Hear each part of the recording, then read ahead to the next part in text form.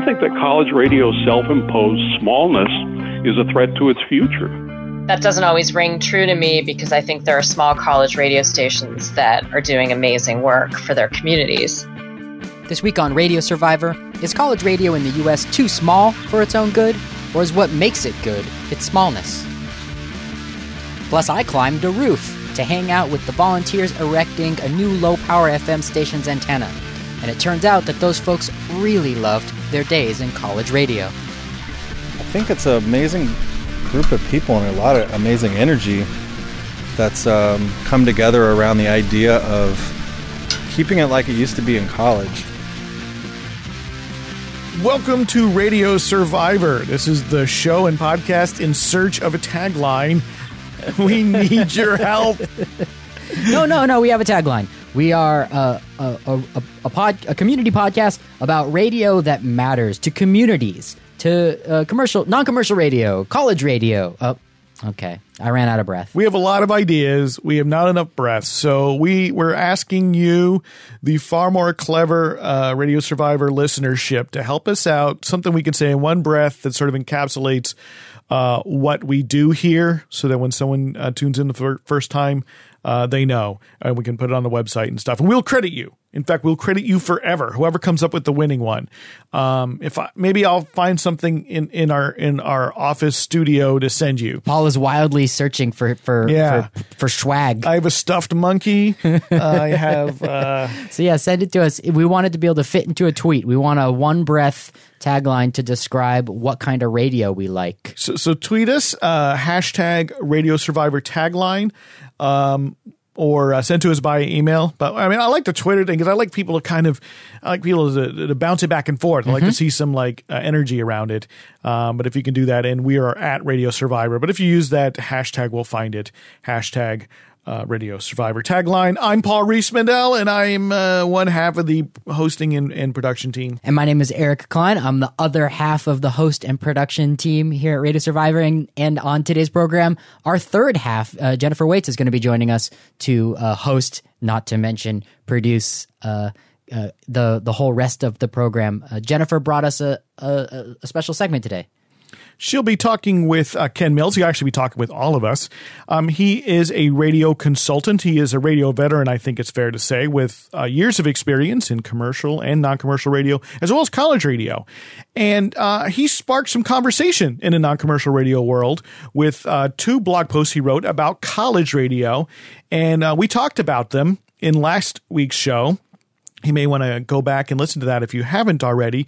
And we thought it would be great to have Ken on to hear a little bit about his thoughts on college radio. We have points of disagreement, so we thought it would make for some interesting discussion, although there's many points in which we do agree. I wrote in my notes, exciting tension. There was an exciting tension that our interview with Ken brought up on the program. I'm really happy that we had him on. So stay tuned for that. And then following that interview with Ken, we have a segment of three voices of people founding a new low-power FM station here in Portland. And I was on the roof with them as they rose their station's antenna. But the reason why we're bringing those voices to this program is because they each had something special to say about college radio. Yeah, it's wonderful to see how folks get sort of energized by their college radio experiences, and it sticks with them. And people go seek it out again, often through community radio or getting involved in other creative avenues. And now with the opportunity of low power FM, they're helping to found new community stations all around the country. And so we have one station here in Portland, Oregon, which is one of many. And it's great to hear these folks tell us about how important and vital their college radio experience is and how it makes them want to create new radio stations. So now we'll hear from Jennifer Waits open the interview with Ken Mills. So first, I just wanted you to talk a bit about what you do. I know you're a consultant and you write about radio, but if you could give us kind of an overview, that would be great. Sure. I have been in the radio industry in one way or another for over 40 years. I have been in commercial broadcasting, and I've been in public broadcasting since the late 1980s. And I was a general manager of a couple of public radio stations, KCSU in Fort Collins, KCSN in Los Angeles. And then I went to work for what was then American Public Radio, now Public Radio International, where I was director of news, which meant I was in charge of, at that time, Marketplace, BBC World Service, CBC, The World, Christian Science Monitor Radio, and several other projects. And I left PRI in 1997 to open my own consultancy, and that's what I've been doing ever since. And more recently, I've started blogging. The inspiration was from Mark Ramsey at the Public Radio Programmers Conference in 2014 in Portland. I was talking to Mark, and I've known each other for a long, long time, and I was talking to him, and I said, Mark, what is the role of your blog with, you're getting business visibility? And he said, it's essential. And he told me a little bit more. And so he said, try it. And so I did. And I found that I really, really liked it, much, much more than I thought I would. And so now about half of my time is spent working on the blog, and the other half is still spent working on consulting projects. My major client is American Roots out of New Orleans, the 2-hour show with Nick Spitzer, which is on a lot of public radio stations. And I still get quite a few other spot consulting projects over time. And one thing that I thought about when listening to the podcast, the previous one to this, is that I don't know if we so much disagree as I think we have a different perspective on things. I come from a management background. I come from a background where in the commercial world, if you don't make your budget, you're out. And in the non-com world, you may get another chance, but at some point you're out. But, there's always exceptions. But I look at things through the through that lens. And, here's really where I'm coming from. I think that college radio's self-imposed smallness is a threat to its future. The key of long-term success in any kind of nonprofit, non-commercial media in particular, is independent financial sustainability. And I don't hear anybody in college radio talking about that. It's kind of the same as it was in the 1970s. And the reason I talk about threats is they're coming from all directions. First, universities are cutting. Second, student fees are getting out of control. And third, the FM spectrum, the price and cost of getting into the FM spectrum continues to rise. And so the big public radio companies, and particularly the big religious broadcasters such as Educational Media Foundation, are on the hunt for stations that they can sweep up that for some colleges and universities might seem like a windfall. Case in point is WNTI out in New Jersey. And so I really feel that this is something that college radio as an industry needs to both be aware of and to also examine as a long-term sustainability issue. So when you talk about college radio's self-imposed smallness, can you just explain what you mean by that? Well, yeah, most of now first let's define college radio.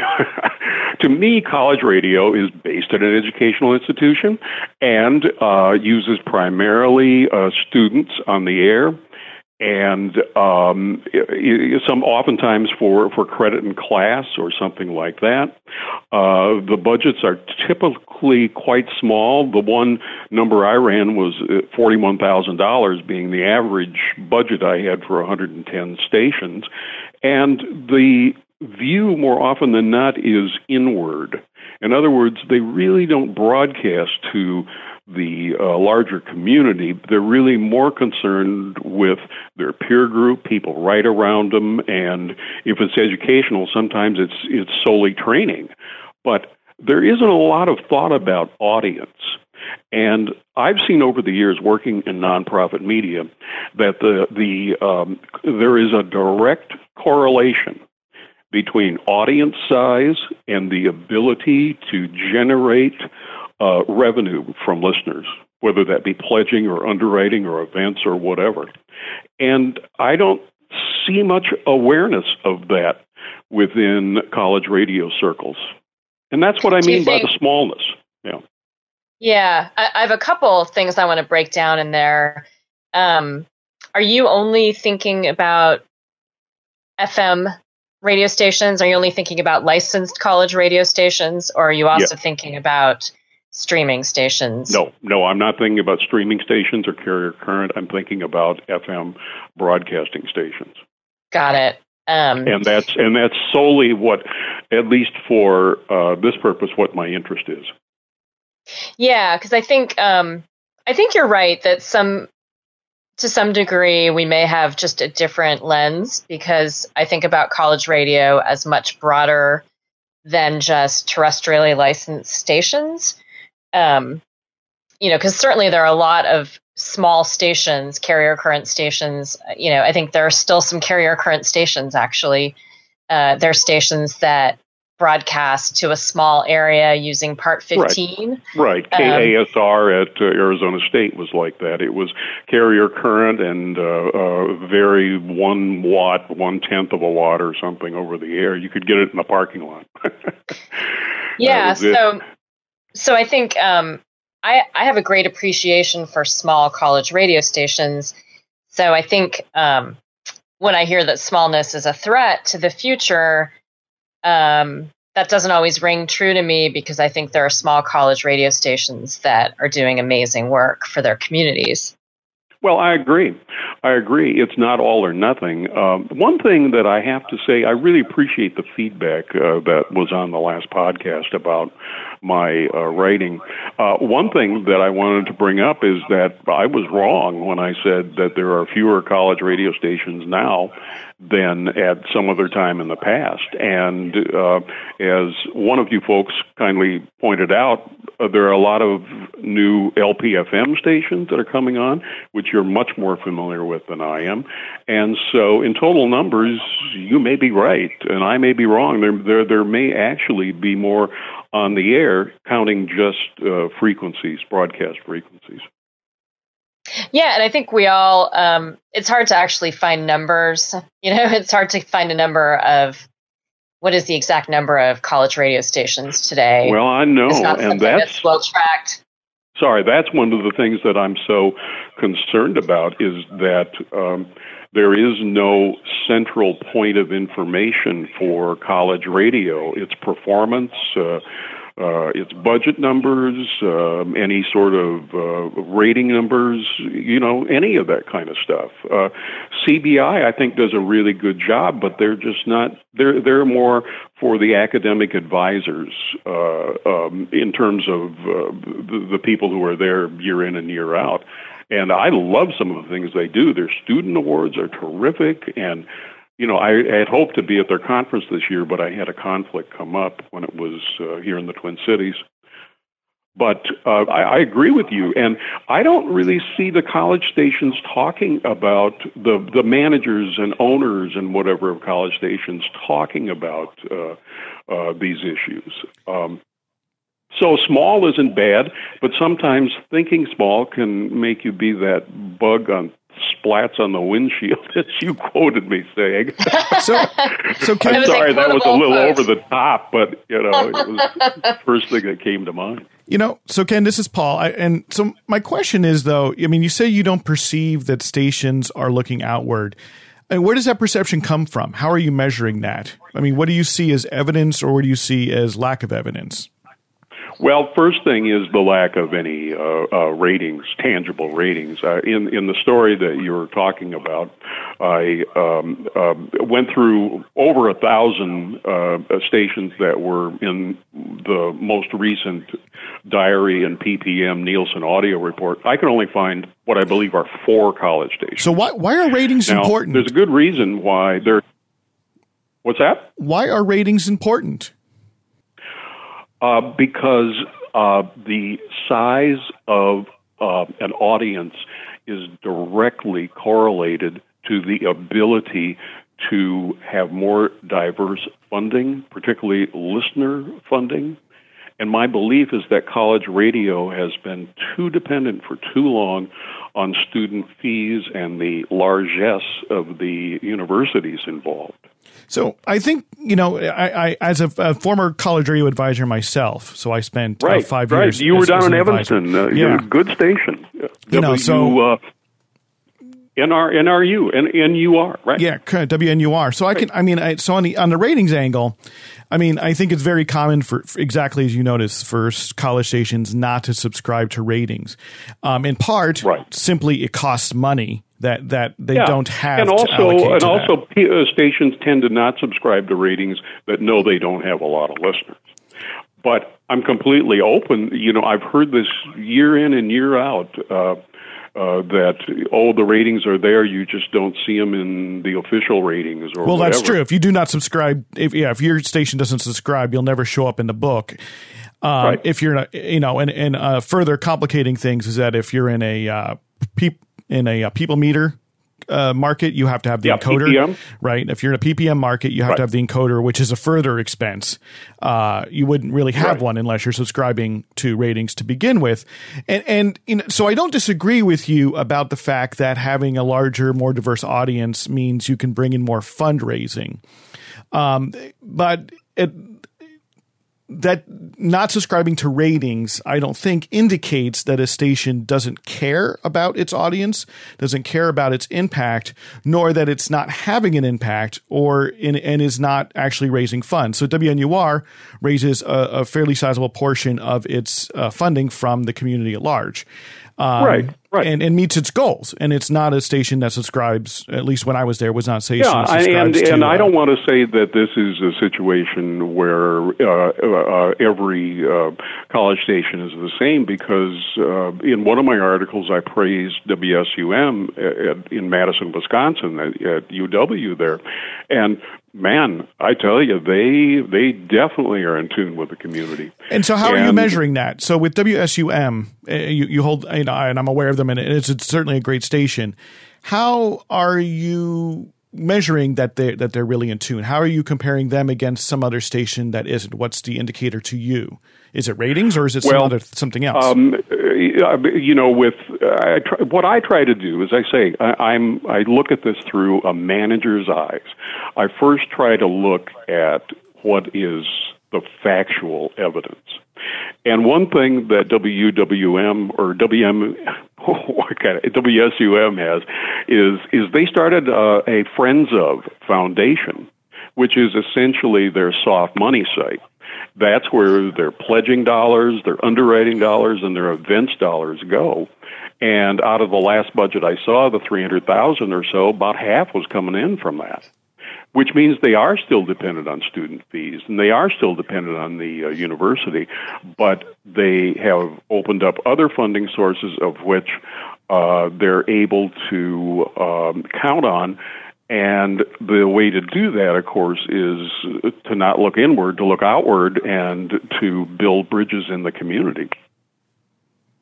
And so it's not any one-size-fits all, Paul.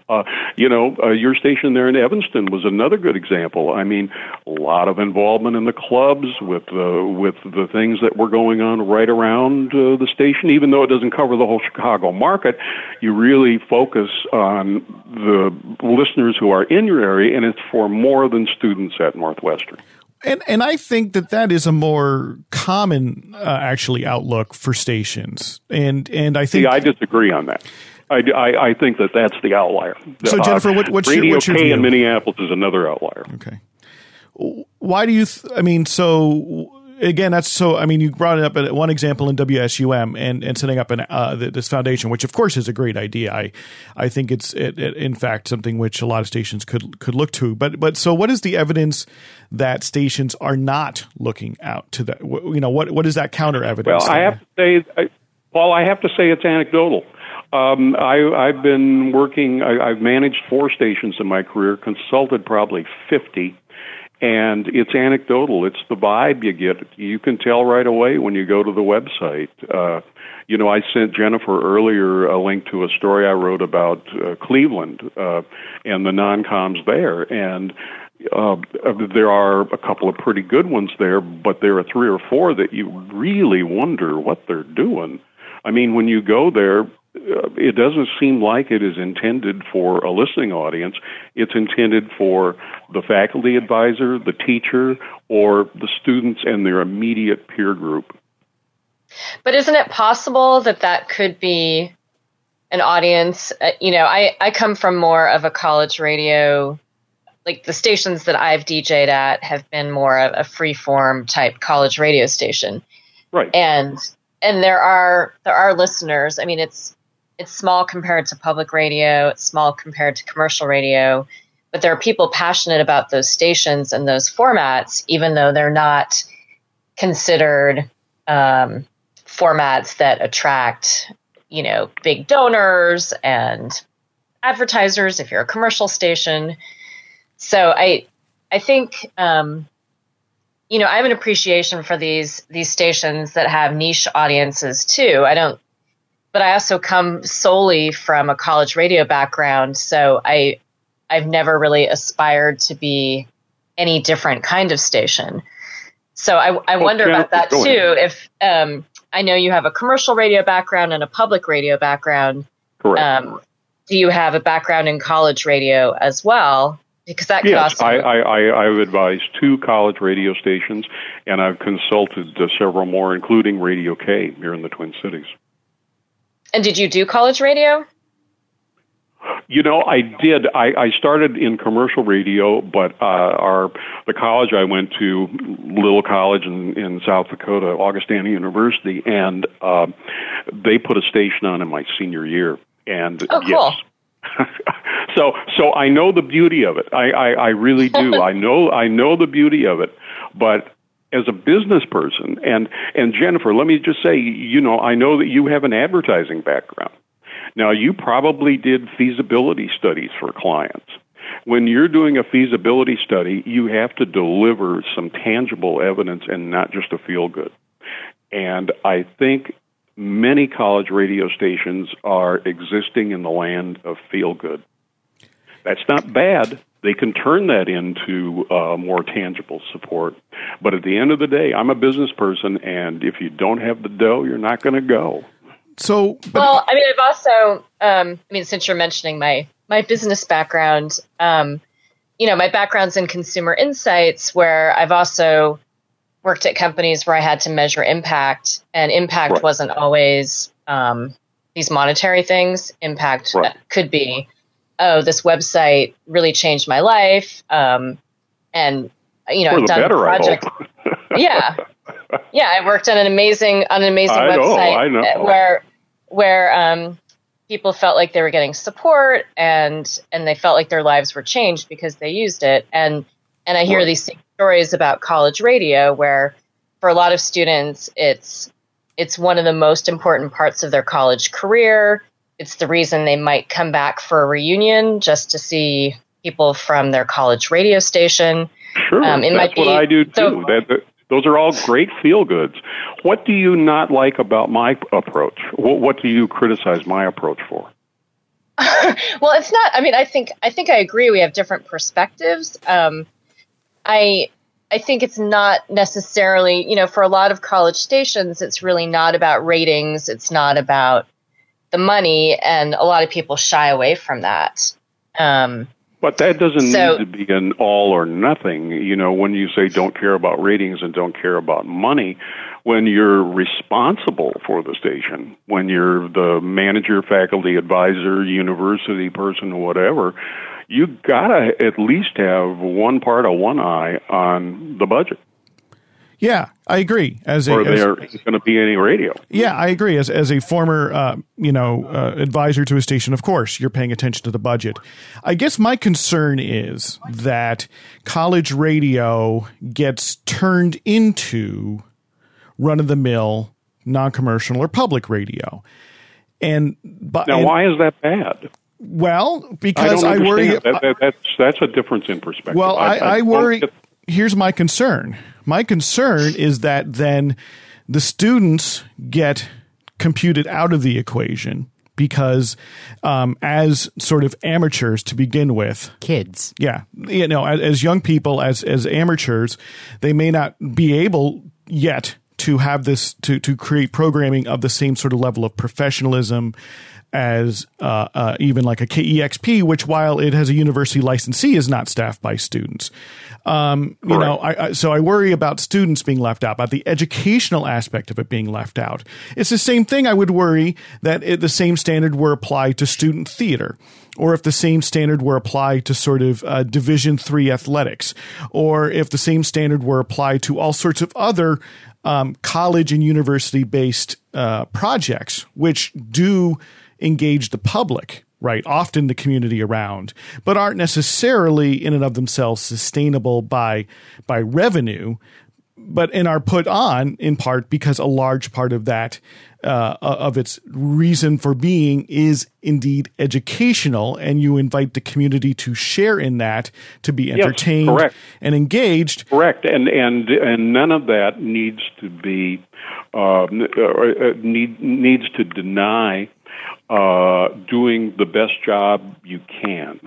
You had one quote on one of your blogs that I really, really like, and it was, you said, Paul, I believe that good media online and broadcast should contribute to a better world. Now, see, that's exactly what I feel too. Right. Yeah. You see, I think I uphold higher program standards than maybe some other people. I, in some ways, with my bully pulpit, with the blog, want to have the quality and the ability to attract listeners be better at all the non-commercial stations that I write about or do consulting work with. I'm not hearing a search for excellence in college radio very often. I mean, sometimes it's there, the awards are there, and you're right, there are some great stations, but excellence. But I will push you on that point, because I think that excellence is often a very subjective notion. Right. And so excellence by a standard is set by Rush Limbaugh, or as a standard set by Ira Glass, or as a standard set by Nick Spitzer, who produces a fantastic program, by the way. Or is it a standard that is sort of focused on a different element of the aesthetics? Radiolab is a program that is focused on a very different aesthetic than those other shows, and sort of stands alone in its aesthetic, and was not very popular for a long time because of it. I think, it's too bad, but that's, I think we disagree on it when I say it's too bad, that I'm just saying that overall, where the entire forest is going, that of college radio in general, should be of concern to those people who, Jennifer, like you, who write about it, and others who work in the field. Where is it going? And I don't hear that being addressed. Where is it going? Well, it's going nowhere now. It hasn't changed since the 1970s. I mean, KAUR in Sioux Falls, I could go down there. Well, they actually got sold to Minnesota Public Radio, so they're no longer there. But through their whole life, they never had a budget of more than $25,000, $35,000. And I did see a couple of surveys that were done in the market. And in a small market, they had between 800 and 1,000 weekly cumulative listeners. And that,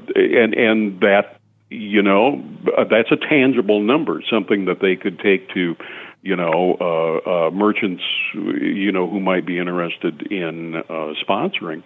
But I'm just saying it's not all or nothing, and this is not something for every station. There are some universities and stations that will be literally learning labs on the air, where they will put somebody on the air to sink or swim. But that's not thinking about the listeners.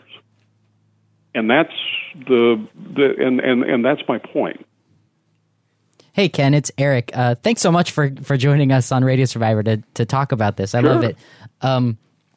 coming up later on the podcast, I actually had the opportunity yesterday to go up on a roof and join some people here in Portland putting up a new low power FM station called Freeform Portland. And we're gonna hear from them. And I was so surprised. And the reason I'm bringing it up now is because a number of the people who are founding this station are people of a certain generation, Gen X, learned to love radio from their college radio experiences. And so they're going to be later on this very show talking up their college radio days and how important it was to them, the things they learned from it, and the reasons they want to reproduce that kind of radio experience again for Portland, which actually doesn't have that level of college radio, the kind that they experienced. In this case, the people were and a lot of it is when the Reed College station went off. And Eric, let me ask you this. Let me ask your opinion. What do you think of X-Ray FM? I'm very familiar with them. They carry American roots. I've been to the station. Yeah, X-Ray's I know great. Some of the people, but what's your opinion of them? Well, I have a lot of opinions about X-Ray because they're doing two things, distinct things, talk and music, and so on the one, and I think that's very admirable. It's also sort of a difficult circle for them to square. A square for them to circle because they really are looking at two distinct audiences. And, they were started primarily by people who wanted the Tom Hartman show on the air. Yeah, and then there was another group of founders who were very focused on the music culture. It's funny that you bring them up because a lot of the same people are now founding Freeform Portland. And so, really? And I'll look you up online. Is there something? Do you have does Freeform Portland have a presence online? Yeah, they're getting there. They're not on the air yet, but they should be on the air later this year. We could say that with relative certainty. Luck. So that's what I mean about there's a new generation of LPFM stations. And Jennifer, I know you also write about community radio, and you might sometimes take me to task on some of my comments there because many of my criticisms about college radio also apply to community radio. But there's a new generation of LPFM stations where the old rules and the old hang-ups aren't necessarily present. Yeah, so Ken, it sounds like, Eric, that's kind of what you folks are getting. Well, I wanted to give you an opportunity to sort of to respond to the idea that for them, their college radio experience at a freeform college station where passion about music was key, where the human love of everything in recorded music, no specific genre, no specific artist, just an overwhelming passion for music, and then the community that comes to a radio station, in this case college radio stations, around that music, learns from each other, learns from the music, and then brings all of that into their individual shows as a community / college radio station. In this case, these people were they were students at a station that had community members as DJs, but also student staff members and then some student DJs. These are the sorts of stations that really light a fire under some people, and I'm wondering if that's the kind of station that you're talking about when you're worried that they might be small, because is Freeform small? Let me just take that through my lens. My lens is, you see, I'm a management guy and a consultant, and I would say, golly, that's great. I've experienced the same thing. Some of my best friends are still people I worked with in college radio, and, we get together and we, compare notes and whatever from those times and what we learned. But does it pay the bills? Is it sustainable? I mean, it's a feel-good, not a sustainability. Well, I think we're worried about sustainability. I think at all points we're worried about sustainability. And speaking for myself only, my concern is always, though, that there be the balance with that spirit around which the station has been built, that an obsession with bigness doesn't end up blandifying a station taking it away from its roots, taking it away from its students, because I think we've seen that happen as well, and not so much as the station being sold, but where essentially professional DJs and staff take over the station over time. And that tends to bleed the station out in many cases as well, and then it goes away. And I think that's my principal concern. At the same time, you are completely right. Let me make this very, very clear. From my opinion, stations need to be sustainable, and it will be different for every single station, because some universities are very happy to continue funding their stations. Others forget they have stations for all intents and purposes, right? And it's like a rounding error on a spreadsheet. Well, I agree with you, and that, you have one important side of the story here, and that is stay true to your essence, because the number one thing that listeners listen to a station for is the value that they place on what they get from that station. And that comes from the essence. What is the brand? What is the promise that the station makes? And you're absolutely right. A heartless station is a waste of time. But to me, so is a station with few or no listeners. Jennifer, Yeah, I think. I've been quiet. I think you could have a smaller station that has a very passionate listener group, because there's certainly FM college radio stations that I think you would say are small and have small audiences, but are still sustainable, perhaps because they have very low budget needs and a passionate listener base, even though it's small. So I don't know. I like having diversity on the dial, and I feel like if everyone is very concerned with having the highest number of listeners possible, I kind of agree with Paul that I think that ends up creating less diversity on the dial. I like tuning in and hearing high school radio stations where kids are unprofessional and doing surprising things on the air. To me, that's delightful. And it's part of why we have the non-commercial side of the dial originally, is for educational purposes. So I would hate to see a situation where we lose college radio stations out of economics and fear of ratings. Right. So that's some of where I'm coming from. And I think there's a place for these niche stations that play all metal or all big band or are entirely freeform and strange and completely out there. Well, I hear you. I don't think you can generalize. I mean, those stations are and will continue to be part of the ether out there. But let's look at this exactly the other way. A question for you, Jennifer. What if you were sitting in Portland, and we'll just say, for instance, that you had control of the frequency 91.5, and you had 50,000 watts of FM power. Now, you have a choice. You can have something extremely modest in terms of the programming, as you say, the high school kids on the air or whatever, or you can become a force for a better life in Portland. Now, this is all hypothetical, but that's my point. Can't you do both? Maybe. But that takes a will. I mean, and I'm not saying that if you had that frequency and whatever, that your goal is to be number one. Your goal may be to put great hip-hop and R&B on the air. Not something that's in Portland. There's a station here in Minneapolis, very similar demographics, but does really well. KMOJ, community station, and man, they're all over. But I'm just saying that, to me, it's sad to see a station that has the potential to be doing so much more just barely on the air. Yeah, I mean, I agree. I'm saddened when I encounter college radio stations that are running largely on automation, without live DJs.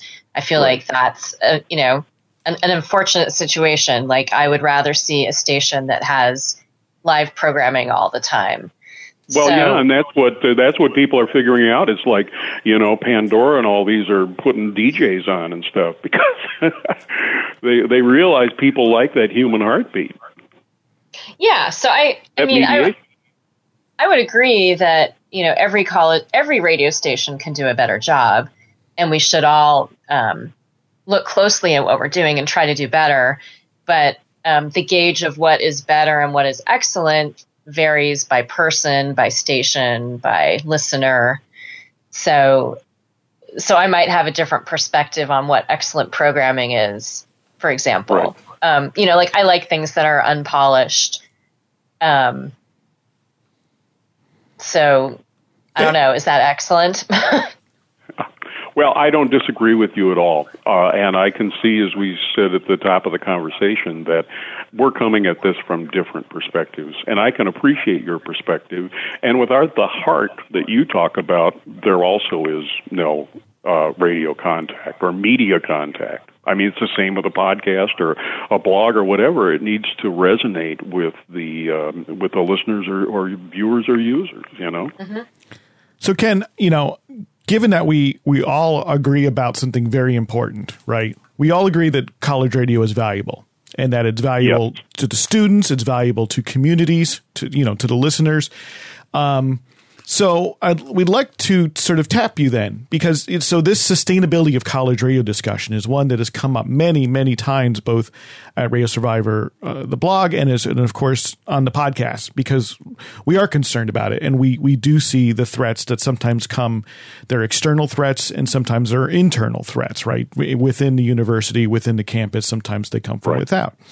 So if you were to give maybe the top two piece of advice that you would have, let's think to any college station, two things that they can do, and let's just say absent, real funding. So something that they can do with effort, sweat, and focus that could help make their station more sustainable. Do you have a sense for that? What those two kind of things they could do would be?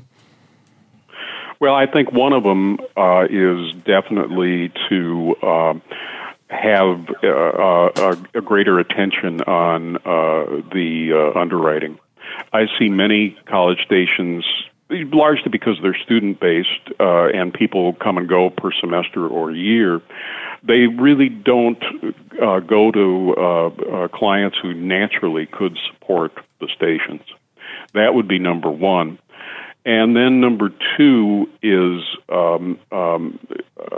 think carefully about the student fee issue and the great overdependence, as far as I see, on the largesse of the students, because what the students give you, the students can take away, as I saw firsthand at KCSU and Fort Collins.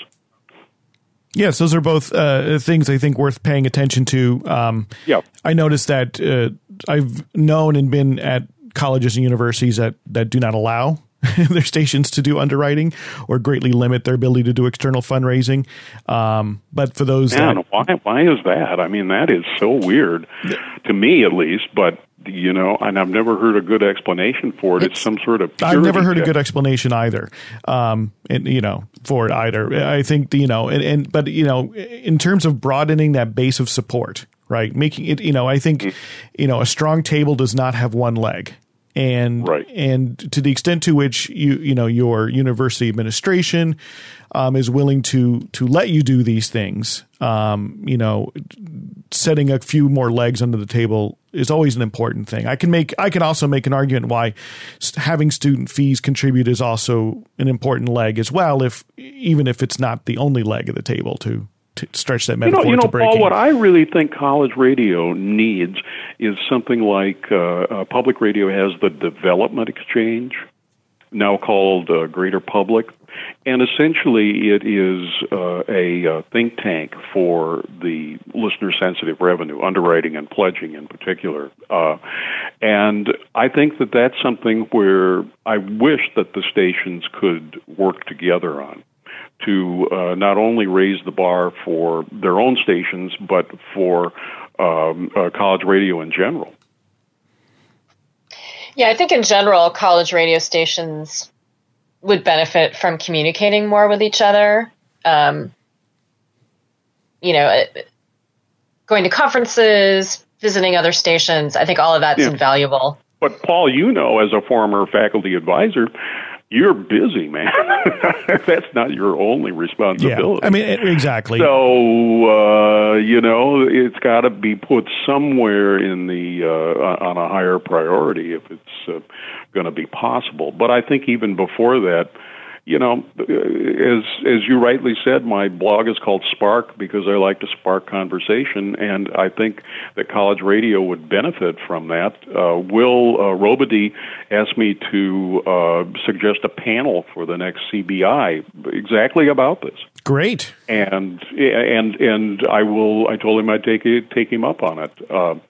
So I think we are in agreement that college radio plays just such an important role, and we do want to see it both survive and also stay true to its essence, because that's what makes it different and special.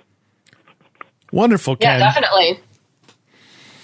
Thank you so much for taking some time out to speak with us here on the Radio Survivor Show, and for being willing to kind of spar a little bit, but I think ultimately come back to the same place, us all together here, that we love radio, we love non-commercial radio, and we love college radio. And we're really, I can say for myself, I'm really glad that you've started your blog and that you are sparking conversation within the college and non-commercial radio world. I think it's great, and we need to have more sparks. Thank you for having me on the show. Thank you. And it's good for us to hear different perspectives too. So I really appreciate Yeah, Jennifer, I was just wondering, I was hoping that out of this call I'd get a free bottle of wine.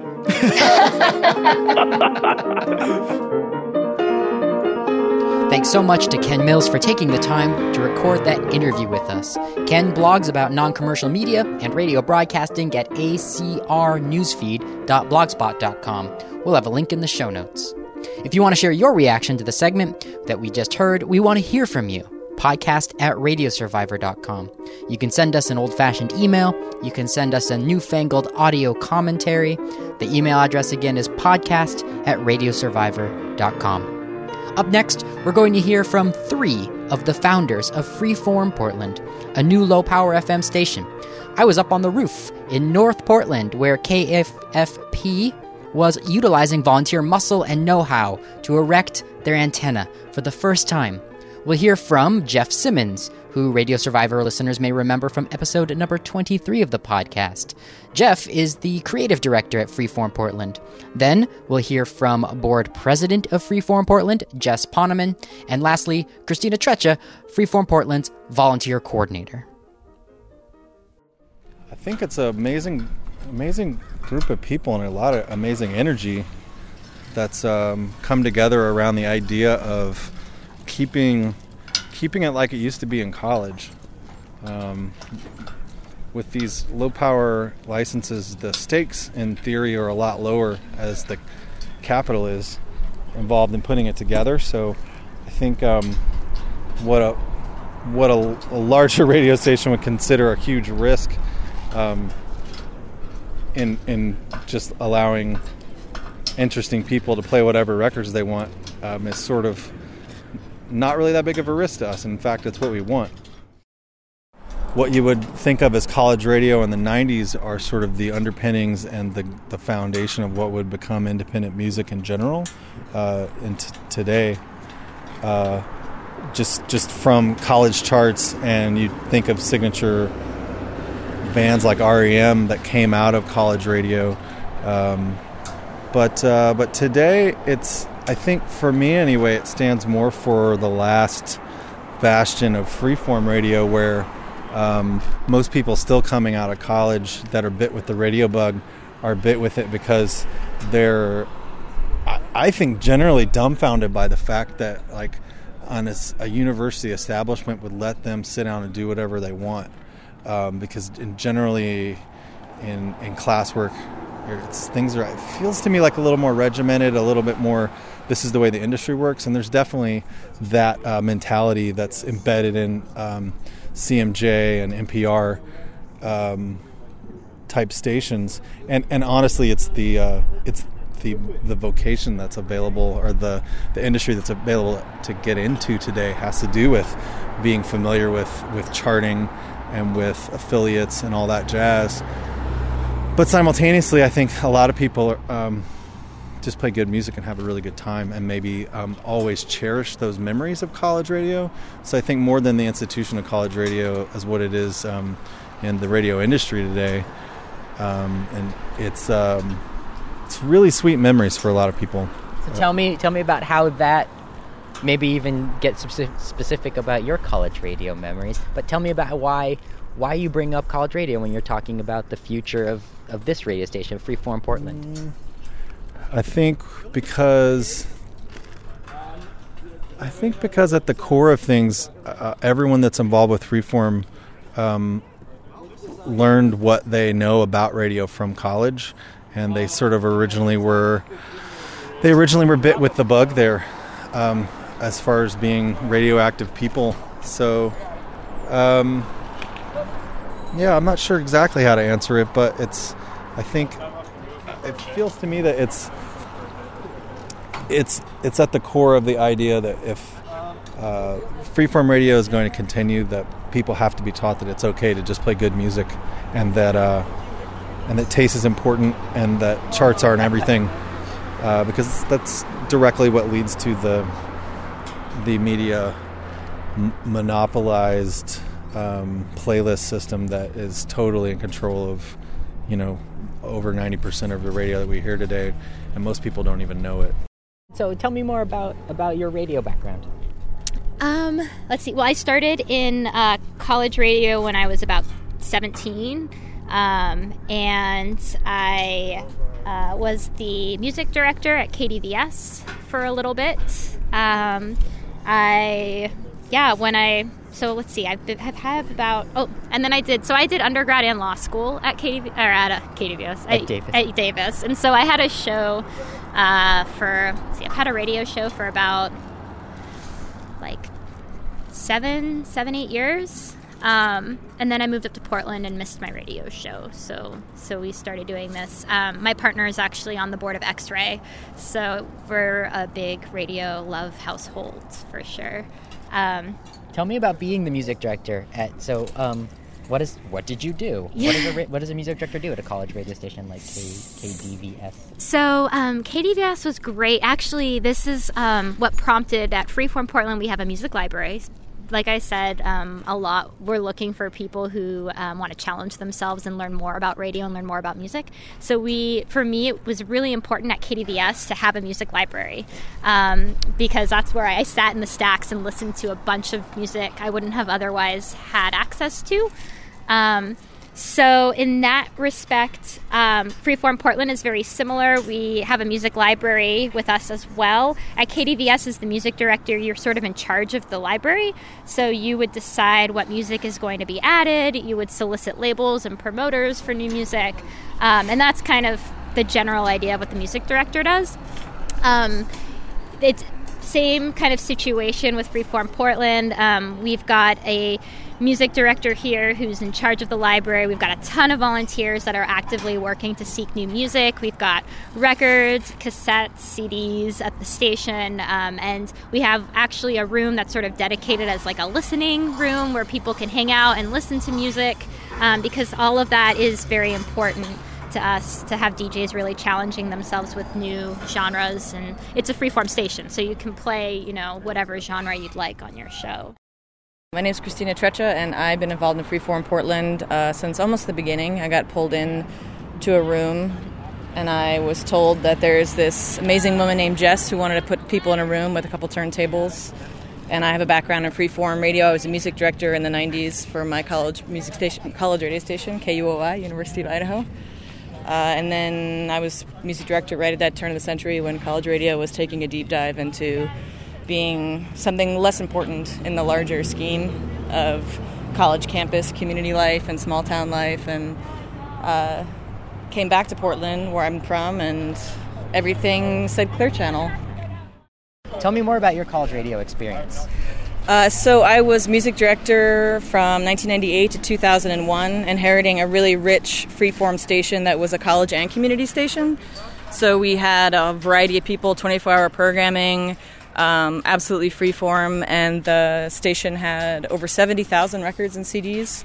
And so we had a really rich catalog from the 70s and 80s and 90s, and we had a really rich culture of reviewing everything that came in, and the selection process was a little tight, which was actually really great because we got so much stuff, but we definitely had a reputation for being one of the last freeform stations in the nation at the time.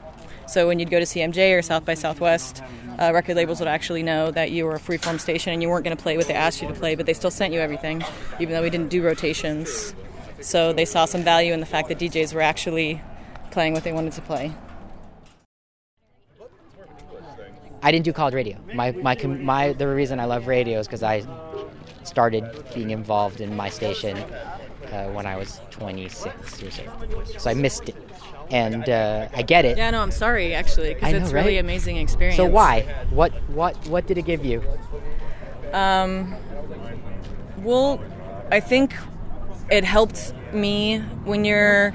So I went to high school in the Portland area in the 90s, and I was able to go to these shows and got hooked on this idea of local music, yet I didn't hear anything on the radio and really didn't think there was anything on the radio you could do, so I didn't think radio was very cool, though I did listen to Drinking from Puddles on KBOO every once in a while. And there was I got turned on to some stuff didn't like at all, some stuff I got turned on to, freeform show. And I remember when I went to Moscow, Idaho, and my sister told me about KUOI because she had lived there, and I said, no, there's no freeform radio. Radio is just all corporate. It's horrible. And I went and volunteered and started at a 6 a.m. slot, and then within a year, not even a year, I was music director because I just launched in, and I think what it helped me do is not develop taste, but understand so many different types of music. And so I feel like I don't have time for people who get super snobby about music because there's so much music. Like, you'll never hear everything that you like. So when I hear people who are really narrow-minded, I realize they haven't had those type of experiences. So hopefully freeform can open people up a little bit more to that. Because I feel like a freeform college station, you don't have choice. Someone else is choosing that, and you're listening to the station so much. So you get exposed to a lot of music.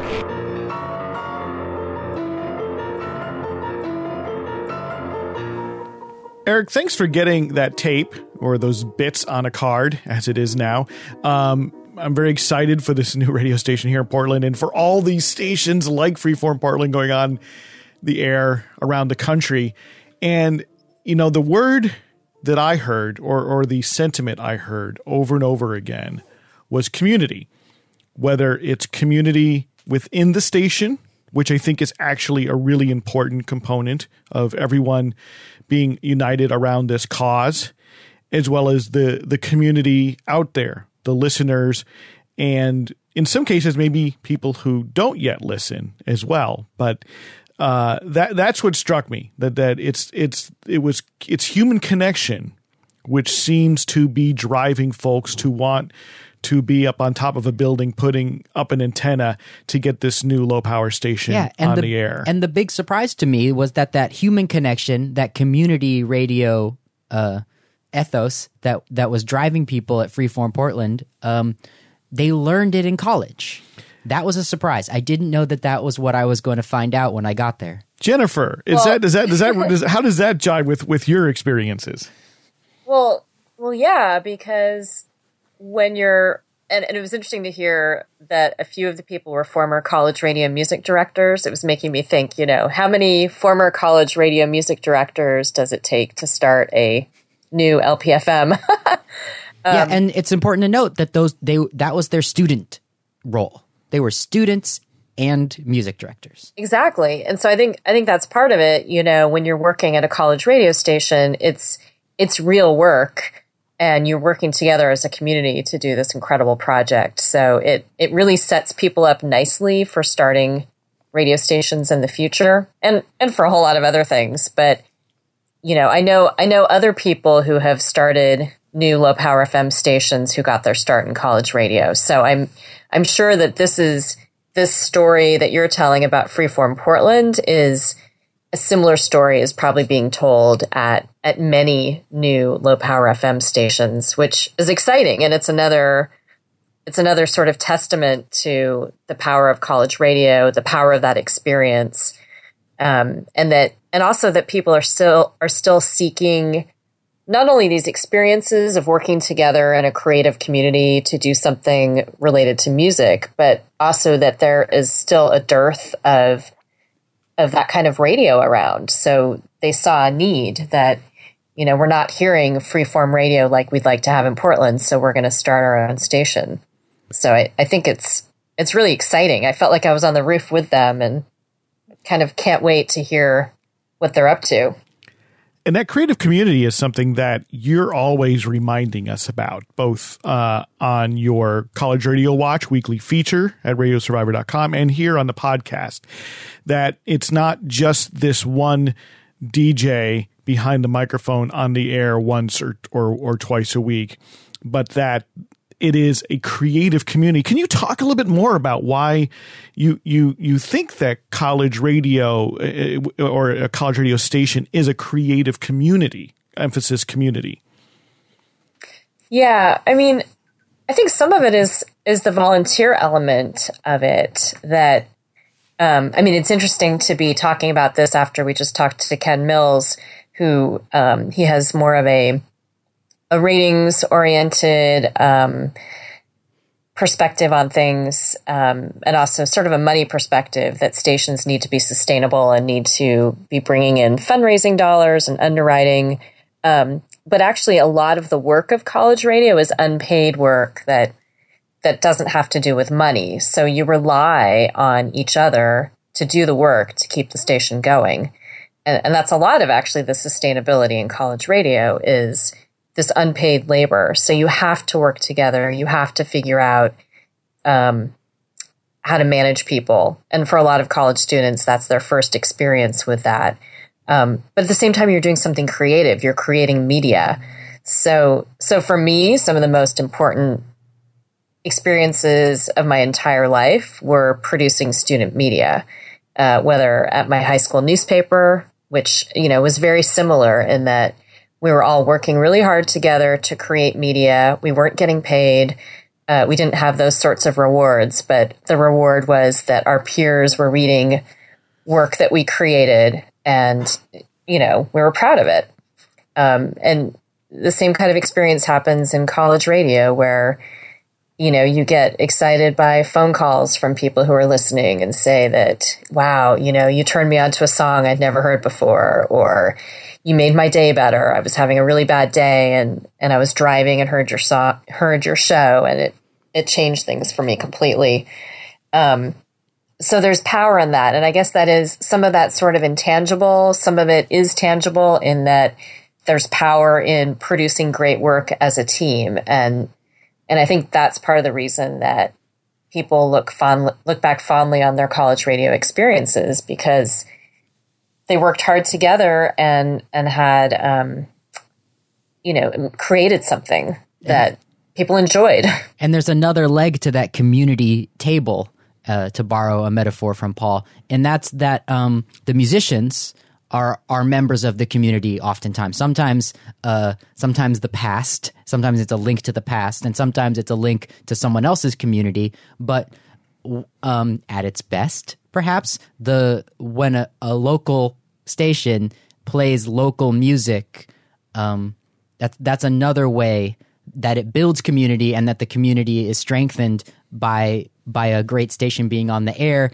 And it's it makes me very happy. And to use Portland as an example, Portland is a town full of artists. It's actually a city full of artists. And for Portland not to have a station devoted to the music of this city, I think that's what the people of Freeform Portland and I think were you mean sort of a station that is wholly devoted.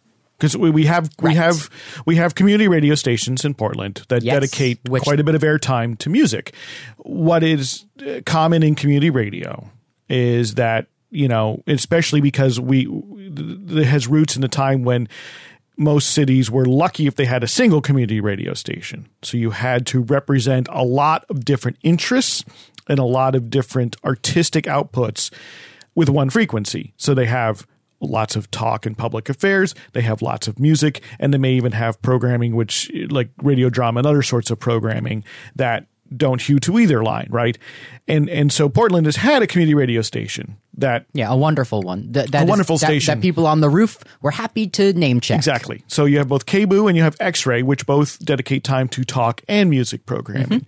And I think what's great about Low Power FM is it's giving many communities the opportunity to have multiple stations rather than a scarcity mindset in which we have to fight over time, which is often what happens behind the scenes on the one frequency because it's all we have. You know, why does iHeartMedia get to have 4 stations or 3 stations, and why does classic rock get to be represented on 2 or 3 stations? Why can't we have multiple community stations that represent different colors in this spectrum of our community?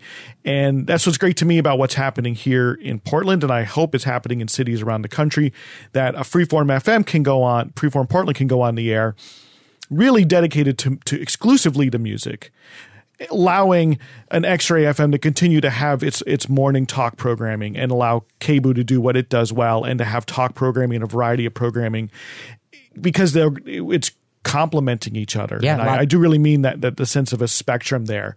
It's a lot of the same people. It's the community in these community stations are oftentimes the same individuals. They'll wear multiple sweatshirts with the call letters of all these stations on because they love all of them and support all of them.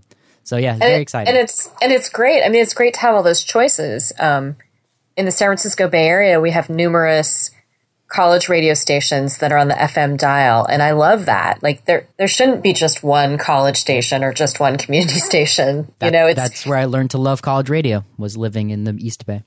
Yeah, I mean, I say it's an embarrassment of riches, but that's the way it should be in every city, that when you flip around, you have a wide array of stations across every category. That's what I love. And they can work together.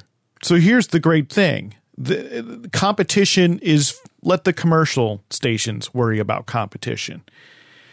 All of these stations can acknowledge each other, help each other, create mutual aid. And I think this is it keeps coming up. We wish college stations would work together, right, across the nation. And community stations do work together to some extent through the National Federation of Community Broadcasters. But now we have all these new low power stations coming on the air that can also work together. But I think also city to city now, when you have stations united by this communitarian purpose on the non-commercial end of the dial, they have an opportunity as well. Because it's not collusion. It's a matter of making sure to create this healthy, it's really like a healthy environment, right? I mean, there's like in any local community, you'll have a chamber of commerce and you'll have businesses that are otherwise competitors working side by side often on common goals, working with municipalities, working to create, often a good environment for small businesses in particular. And I hope that there's this opportunity now for non-commercial stations to help each other community to community. It's sort of like a chamber of community radio. Yeah, because it's not a zero-sum game for community radio. The better radio gets in the place where you live, the more people will be listening to radio at any given moment. And so there's nothing wrong with them switching the dial from your station to the other station in your community because it's still radio. And they'll switch the dial back. Everyone when they wins. Want. Yeah. And maybe it'll convince that 16-year-old to buy a radio. Exactly. Yeah. I mean, a lot of my radio friends in the Bay Area, we all listen to each other's stations. And, particularly after KUSF went off FM, I think people in the San Francisco Bay Area realized, wow, we are all in this together and we really need to support each other. Yeah, because that station went down not for lack of passion in the audience. Right. The audience was there. It just, there were other factors. Yeah, and so people from from that station have spread out to various other stations. And during the shutdown, many stations had interviews with people from KUSF. So I think that actually really made a lot of people realize for the first time the importance of a broader radio community. And, I see examples of this all the time that aren't born out of a crisis, like college stations working together, even in different cities, to produce a mixtape together, things like that. Like you might meet another station at a conference and decide, hey, let's do a cool collaborative project together. Or College Radio Day is another, I think, example of stations working together on this big, massive nationwide project. Yeah, which includes some production where they have bits from stations from all over the country. And then, sometimes that material then is aired on different stations all over the country. So I think that's great. You can have virtual collaborations. You can have in-person collaborations, even just chatting on Facebook. Yeah, I mean, it's fantastic. And so, Eric, I really appreciate that you went up there and to get that tape up there. And you're going to share more with us is it going to be next week? The week after. The week after. Okay. Because next week on Radio Survivor, we're going to hear... we're going to hear from Mags Hall and from Brian Fata, who are going to talk about radio art. Back to radio art. We need to do Yay! more. Yeah. Brian is our radio scholarship correspondent. That's his beat, and he covers for radiosurvivor.com. And this will be his first time on the podcast, interviewing the great Mags Hall, who is a UK-based radio artist and professor who does some really amazing projects. She is a true radio lover, so that'll be great. I can't wait to hear that interview. And I know, me too. And next week, I love her work. And next week, we'll also talk with John Anderson of Brooklyn College. He also attended the Radio Preservation Conference last month in Washington, D.C., and he's going to talk about the section that he heads up, which is about labor radio. So we had a really interesting conversation about that, and it's an often forgotten piece of radio history and present. So that'll also be on next week's show. And then, it's the week following that program that I'll bring all of the tape that I recorded up on the roof there in North Portland with the raising of Freeform Portland's antenna, because I had the opportunity to speak with a number of those founding antenna raisers, and the conversations that we recorded were wide ranging about community radio and a passion for it.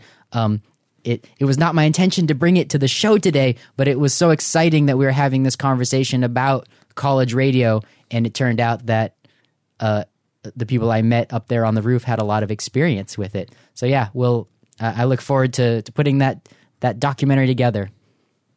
So as I'm sure you're already finding, Eric, college radio alums are everywhere. They're everywhere, yeah. I'm gonna have to just get used to it. So we'd love to hear from you. We're talking to you, the listener. Do you have college radio experience that you'd love to tell us about or love to share? Please, we'd like to hear about it. Send us an email to podcast@radiosurvivor.com. Or is there a station going up in your town, a low power FM station? Maybe you'd like to send us an audio postcard. Just take your smartphone out and use that audio recorder app and share that audio with us. We'd love to hear. I mean, we don't have the resources, unfortunately, right now to go travel the country and sit in on all these essentially what are barn raisings of stations. We'd love to bring many more of those audio postcards. So if you would be willing to be a deputized correspondent here and go attend one or talk with folks putting on news stations in your town, we'd love to hear that, or we'd love to at least for you to direct us their way. We could talk with them on the phone or on Skype. Let us know. Podcast@radiosurvivor.com. I want to give a shout out to a listener who dropped us a line. His name is Alvaro Burns. He goes by Burns, he says, and he lives in São Bernardo in Brazil. A community radio person in Brazil. Is a fan of ours. I can't tell you what kind of energy that imparted to me for days, finding out that we had a listener outside of the United States who loves community radio. Yeah, he started in community radio in 2007, and he does currently host his own podcast. It's a music and talk podcast, and it is really dedicated to the community. of São Bernardo. I don't speak Portuguese, so I'm going to butcher this. I apologize, Burns. The name is called A Hora do Cafezinho, I think is how you would say that. It translates to coffee time. We'll put a coffee link. Coffee talk in Portuguese. Coffee time. Yeah, I know, but I'm you want just coffee joking. talk? Coffee talk. Yes, we'll go ahead and we'll put a link to his podcast in our show notes, which is at radiosurvivor.com/podcast. Thanks for listening, Burns, and we hope you stay tuned. And maybe you'd love to file a report on Brazilian community radio, which is really well developed. In fact, I'm sure Matthew would love to hear about it. We'd all love to hear about it. Maybe you'd like to get on the phone with us and tell us a little bit more about what's going on there in South America. And it goes to show you, we love hearing from listeners. So please do get in touch. We appreciate every minute you spend with us, every week that you listen. Thank you so much for your time. Jennifer, thanks for coming on with us and inviting Ken on the show. Thanks so much. Yeah, thanks, Jennifer. And thank you, Eric. Thank you, Paul. Thank you to the listeners, too. Thank you all. Thanks for listening.